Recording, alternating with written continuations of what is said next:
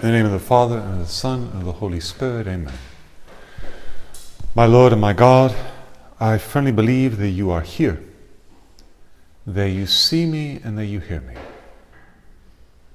I adore you with profound reverence. I ask your pardon for my sins and for the grace to make this time of prayer fruitful.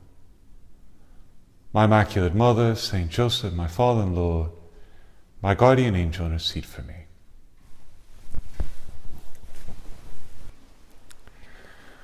On this solemnity of the Blessed Trinity, let's begin our prayer listening to St. Paul, who invites us to lift up the eyes of our soul and of our mind to the mystery of God. He tells us, "What no eye has seen, nor ear heard, nor the human heart conceived, what God has prepared for those who love him, these things God has revealed to us through the Spirit. For the Spirit searches everything, even the depths of God. For what human being knows what is truly human, except the human spirit that is within? So also no one comprehends what is truly God's, except the Spirit of God.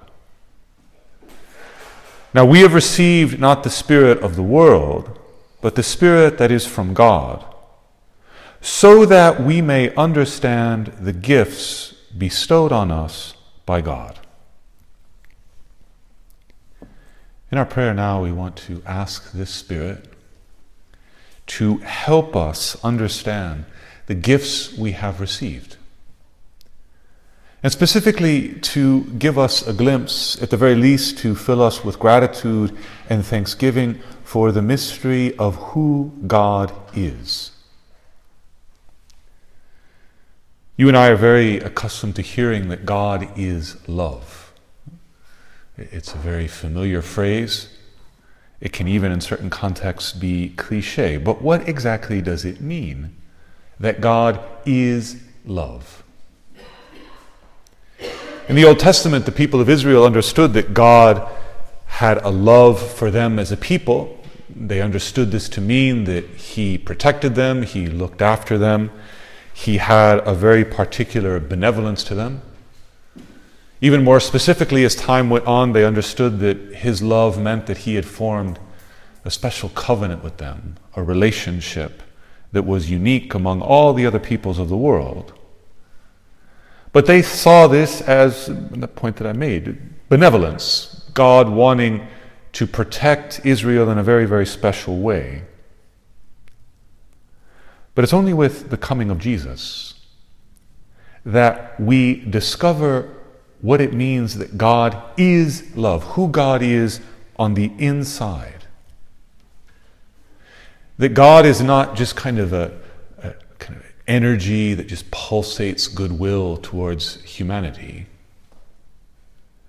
but that he is in himself interpersonal love. Three persons who love one another so perfectly and so completely. Their self-giving is so perfect that they are one. And precisely that oneness, that unity, is what defines them as persons. God is in himself love given between persons.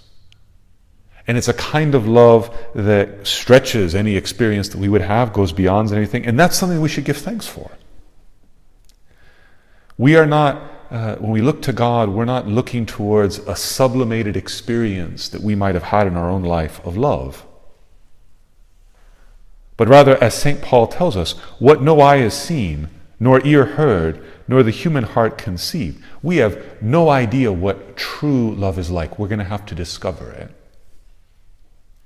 We will discover it in the moment of the resurrection, and right now, through faith, through our experience of the person of Jesus and our reception of the Holy Spirit, we get glimpses.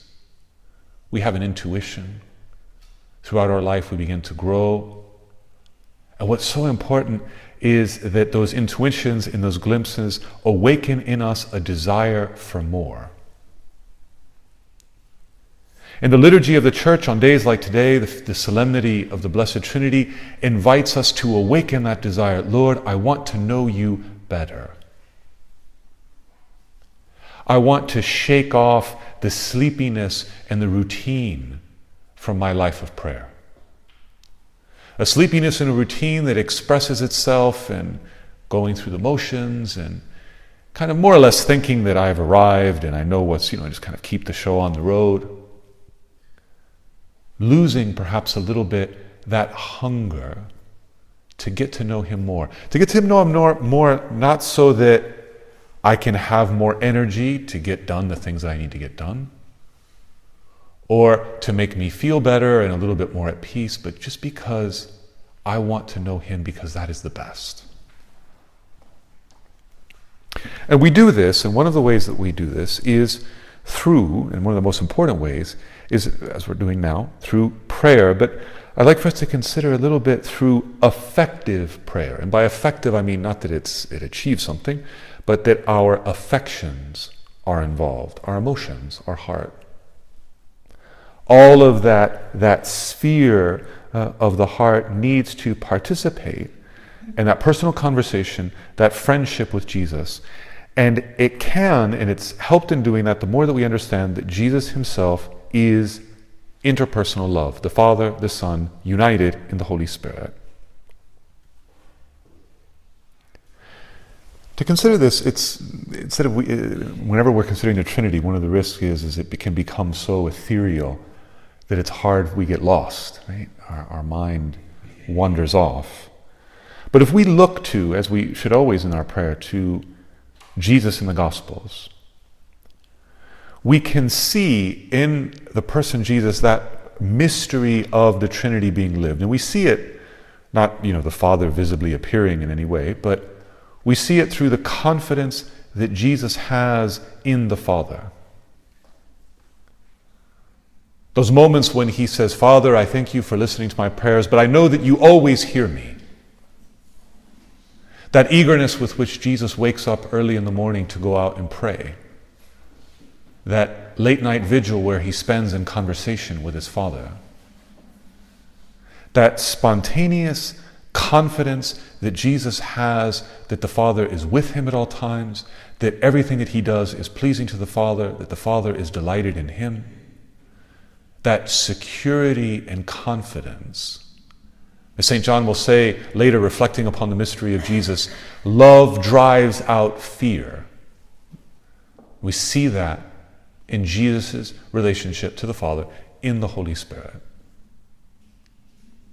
And what we believe is that Jesus, when he breathes the Holy Spirit on the apostles, when he sends the Holy Spirit, he is sending us that love.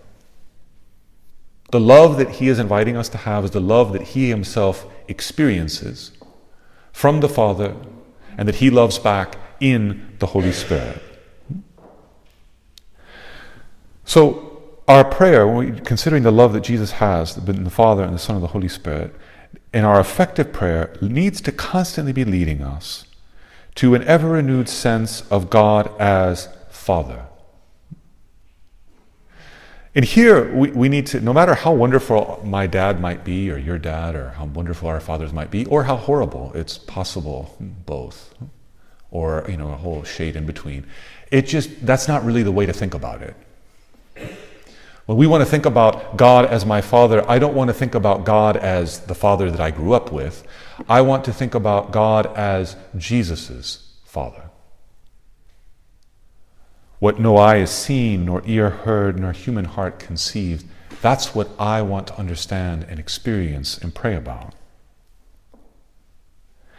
And by speaking with Jesus, by confiding in him, one of the signs that we're actually doing that, and that we're not just talking to ourselves, is that Jesus begins to transmit to us this awareness, this experience of God as my Father in the same way, well, in an analogous way if we want to be precise theologically, in the same way that the Father is the Father of Jesus. That confidence, that willingness to risk the possibility of failure, and all of that doesn't hold me back because I sense his loving affirmation of me. That when God the Father looks at me, he sees someone that he loves uniquely and unrepeatably. There's a comparison, just when our belief in the Eucharist. Right now, we know that just in the city where we are, there's many, many tabernacles throughout the city. There's thousands and hundreds of thousands throughout the world. And we don't believe that that's somehow little pieces of God throughout the world, right? So we get, 1/1,000,000th of God here in the tabernacle, and it's kind of divided up around the world. We believe that every particle of the Eucharist is God entire. The whole God. And is in mystery. And in the same way, when I believe that God loves me as Father, I don't believe that his love for me is kind of divided up or fractured among so many hundreds of billions of people who live throughout the world. You've got to kind of divide up his love a little bit because there's so many of us in the world. But especially when, through the sacrament of baptism, I am inserted into the Son, I become his child, I am the object of all of his love. And in our prayer, we have to allow that truth to resonate, to let it settle in. And bit by bit, day after day, week after week, start using that truth as a light and a fire that burns away all the other things that have no place in our life as a result of that truth. That excessive self-preoccupation about how am I doing? How do I measure up? What do people think about me? Am I okay? Am I lovable? Am I doing all right? Am I smart enough? Do I have what it takes? The more that we speak with Jesus, the more that we pray with him, the more that we are willing to let our guard down and believe in this love, the more we have to patiently and serenely battle against all those other considerations that are objectively opposed to this truth. This fact that just is, and it is not because I've earned it, not because there's something wonderful that I've done and I'm so flawless that but just sheerly out of God's goodness, he communicates to me through the Holy Spirit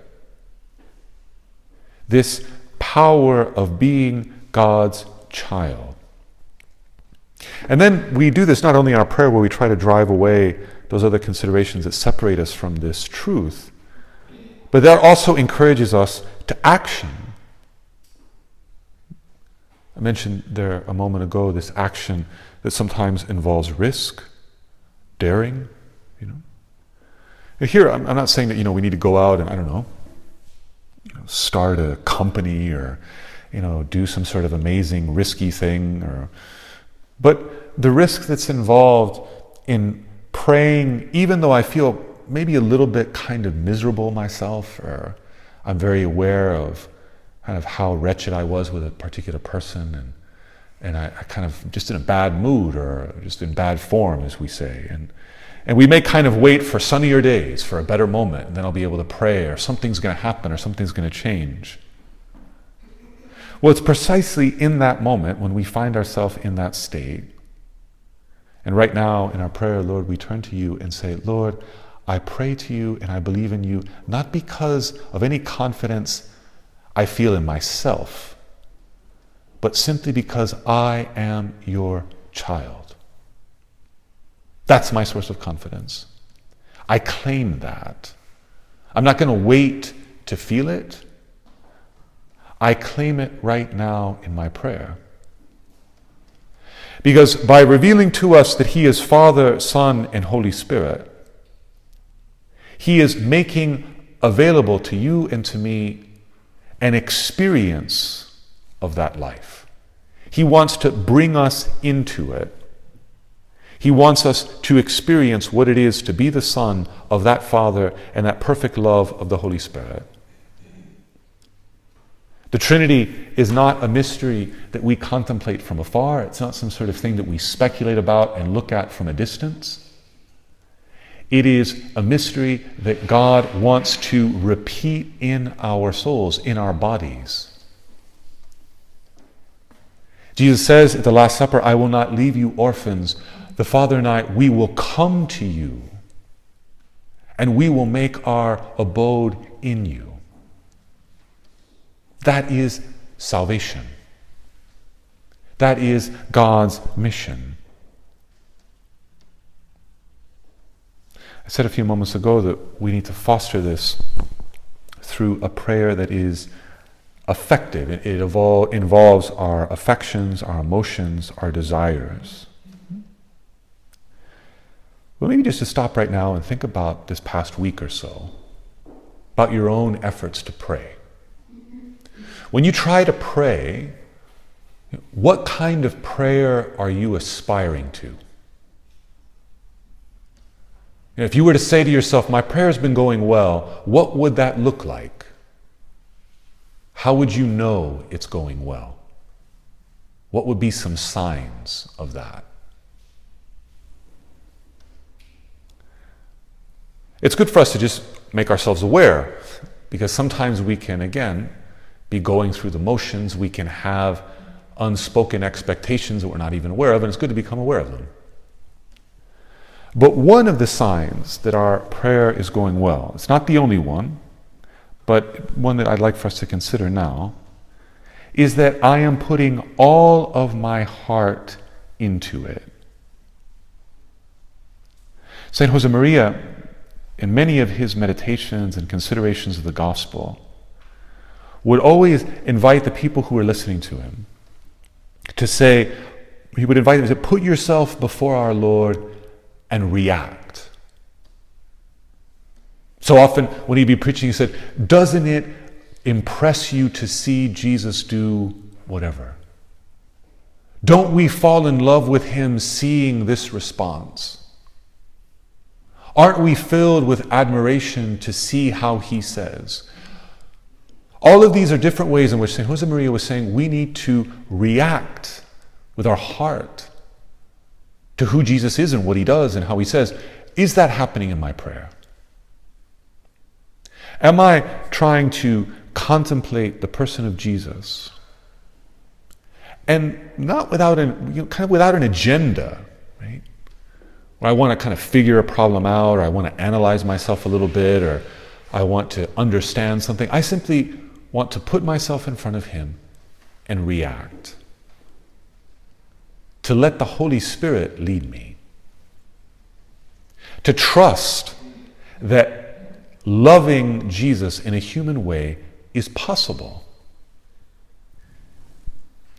And to do this, we can't wait for it to just happen. There's effort involved, and that effort requires of us humility, the humility of engaging it day after day after day. And part of that effort, we have to be careful with this word effort. Maybe I should say we need a gentle effort in our prayer, right? Because the more nervous we get about this, or try to tense it up, I've got to have affections in my prayer, and I've got to feel that I'm loving him, and well, okay, it's over, right? Because it's just, whenever there's tension and anxiety in this regard, we've shot ourselves in the foot to begin with. That's not what God is asking of us. But the effort is to open our heart before him. And perhaps as an image that can be helpful for us, we have to, just like when you open a window or a door, it kind of depends on the weather outside what happens. Sometimes a lot of wind will come in. Sometimes none. Sometimes it'll be very still outside. Sometimes it'll be warm. Sometimes it'll be cool. But all we can do is just open the window and allow what happened, allow it to come. In a similar way, the effort in our prayers, we put ourselves before the person of Jesus in the gospel scene that we're contemplating. And we open the window and allow our affections to flow as God wants them to. Sometimes there will be strong winds. Sometimes it will be still. Sometimes it will be warm, sometimes it will be cold. The important thing is not whether it's hot or cold or much wind or not, or we feel or we don't feel.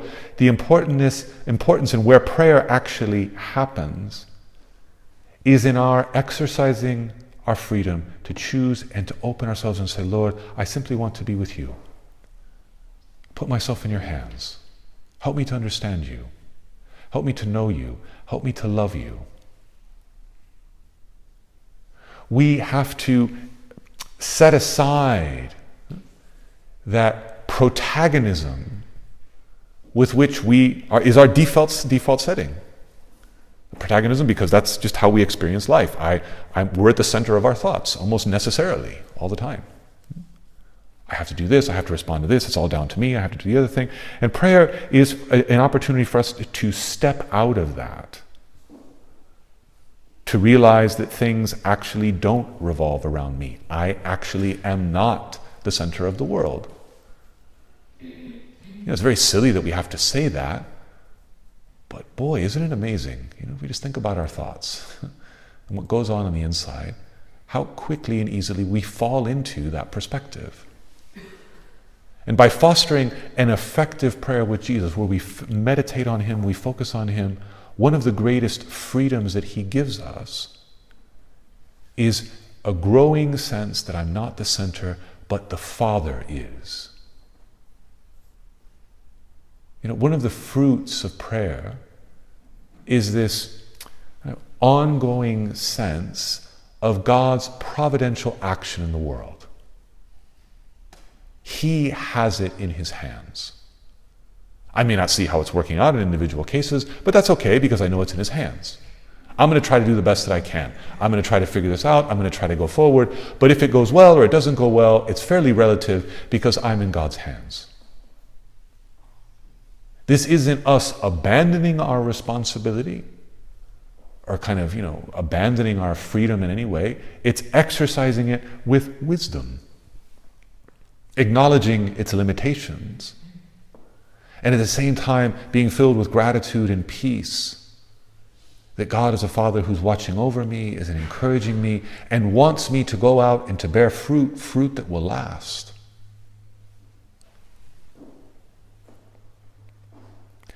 And this effective prayer with Christ is also very important, not only to help us experience God as Father, but to help us experience Jesus as brother, as friend. Very much related. If I experience God as Father, what that means is that I'm experiencing Jesus as my brother, as friend. And again, maybe it's not very good for you to think about the brothers that you might have or have had. Okay, because as we hear those words, we instantly think about that, and that can be more or less happy. But again, Jesus as brother, the one who shares without any rivalry whatsoever. This is one of the things that we see over and over and over again with Jesus. An absolute lack of competition or rivalry. Everything, he says, everything that I have, I've revealed to you. He says to the disciples, I've made known to you all things. I want you to share my life. It's reflected in the words of the father of the prodigal son. All that is mine is yours, he says to the older brother. All that is mine is yours. That is Jesus' attitude towards you and me. The thing is that we have to make an effort, we have to strive to make it ours. We are the ones who are suspicious and envious and competitive. Contemplating Jesus in the Gospels, reacting to him, responding to him, putting our heart into it without forcing it. And with that awareness that this is what God wants, even if many times, and I would say indeed most times, prayer like that is never going to seem urgent. Right? There's a lot of things that can crop up that can seem more urgent. someone who's sick and we need to pray for this person, or I've got this deadline coming up and I need to prepare myself for that, or I have this difficulty at work, or there's a relationship, or this other person is suffering, and things impinge upon us. They demand and clamor for our attention, and they seem more urgent. Rarely will we ever experience, I just urgently feel the need to just contemplate Jesus because that's really important today, and if I don't do it, something, no. It may not seem urgent, but actually it is. If we are to be Christians living in the middle of the world who transmit the joy of Christ, the peace of Christ, how are we going to do that if we don't encounter it, experience it, and saturate ourselves with it through a contemplative prayer in which we open our minds and our hearts? Lord, increase in us a desire for this kind of prayer. And that desire have practical consequences. It gets really practical in the consequences. That we begin to discover, one of the reasons I can't pray like that is because I have a mild addiction to my phone. And generally when I sit down to pray, I average about 4 to 5 text messages while I'm praying. Because things come to mind, and I remember I'm like, I'm going to text that person right now, I'll get that done. And then, okay, Jesus, back to you, considering. It's not like that's a big sin. It's not even a sin, really. Does it help me pray? No. And the more that desire that I have to pray grows, in consequence, the more that desire of putting the phone away should grow. And that desire, in terms of actions, I put it on airplane mode and I park it. Or I discover that, I need to prepare myself, more remotely. I need to, kind of before I'm going to have that time of prayer, I'm saying things to Him in my heart. I'm reminding myself. I'm trying to recollect myself.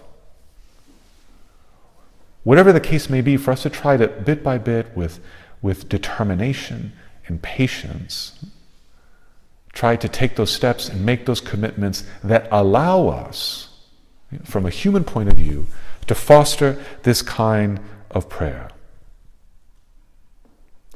At that same hour, Jesus rejoiced in the Holy Spirit and said, I thank you, Father, Lord of heaven and earth, because you have hidden these things from the wise and the intelligent and have revealed them to infants.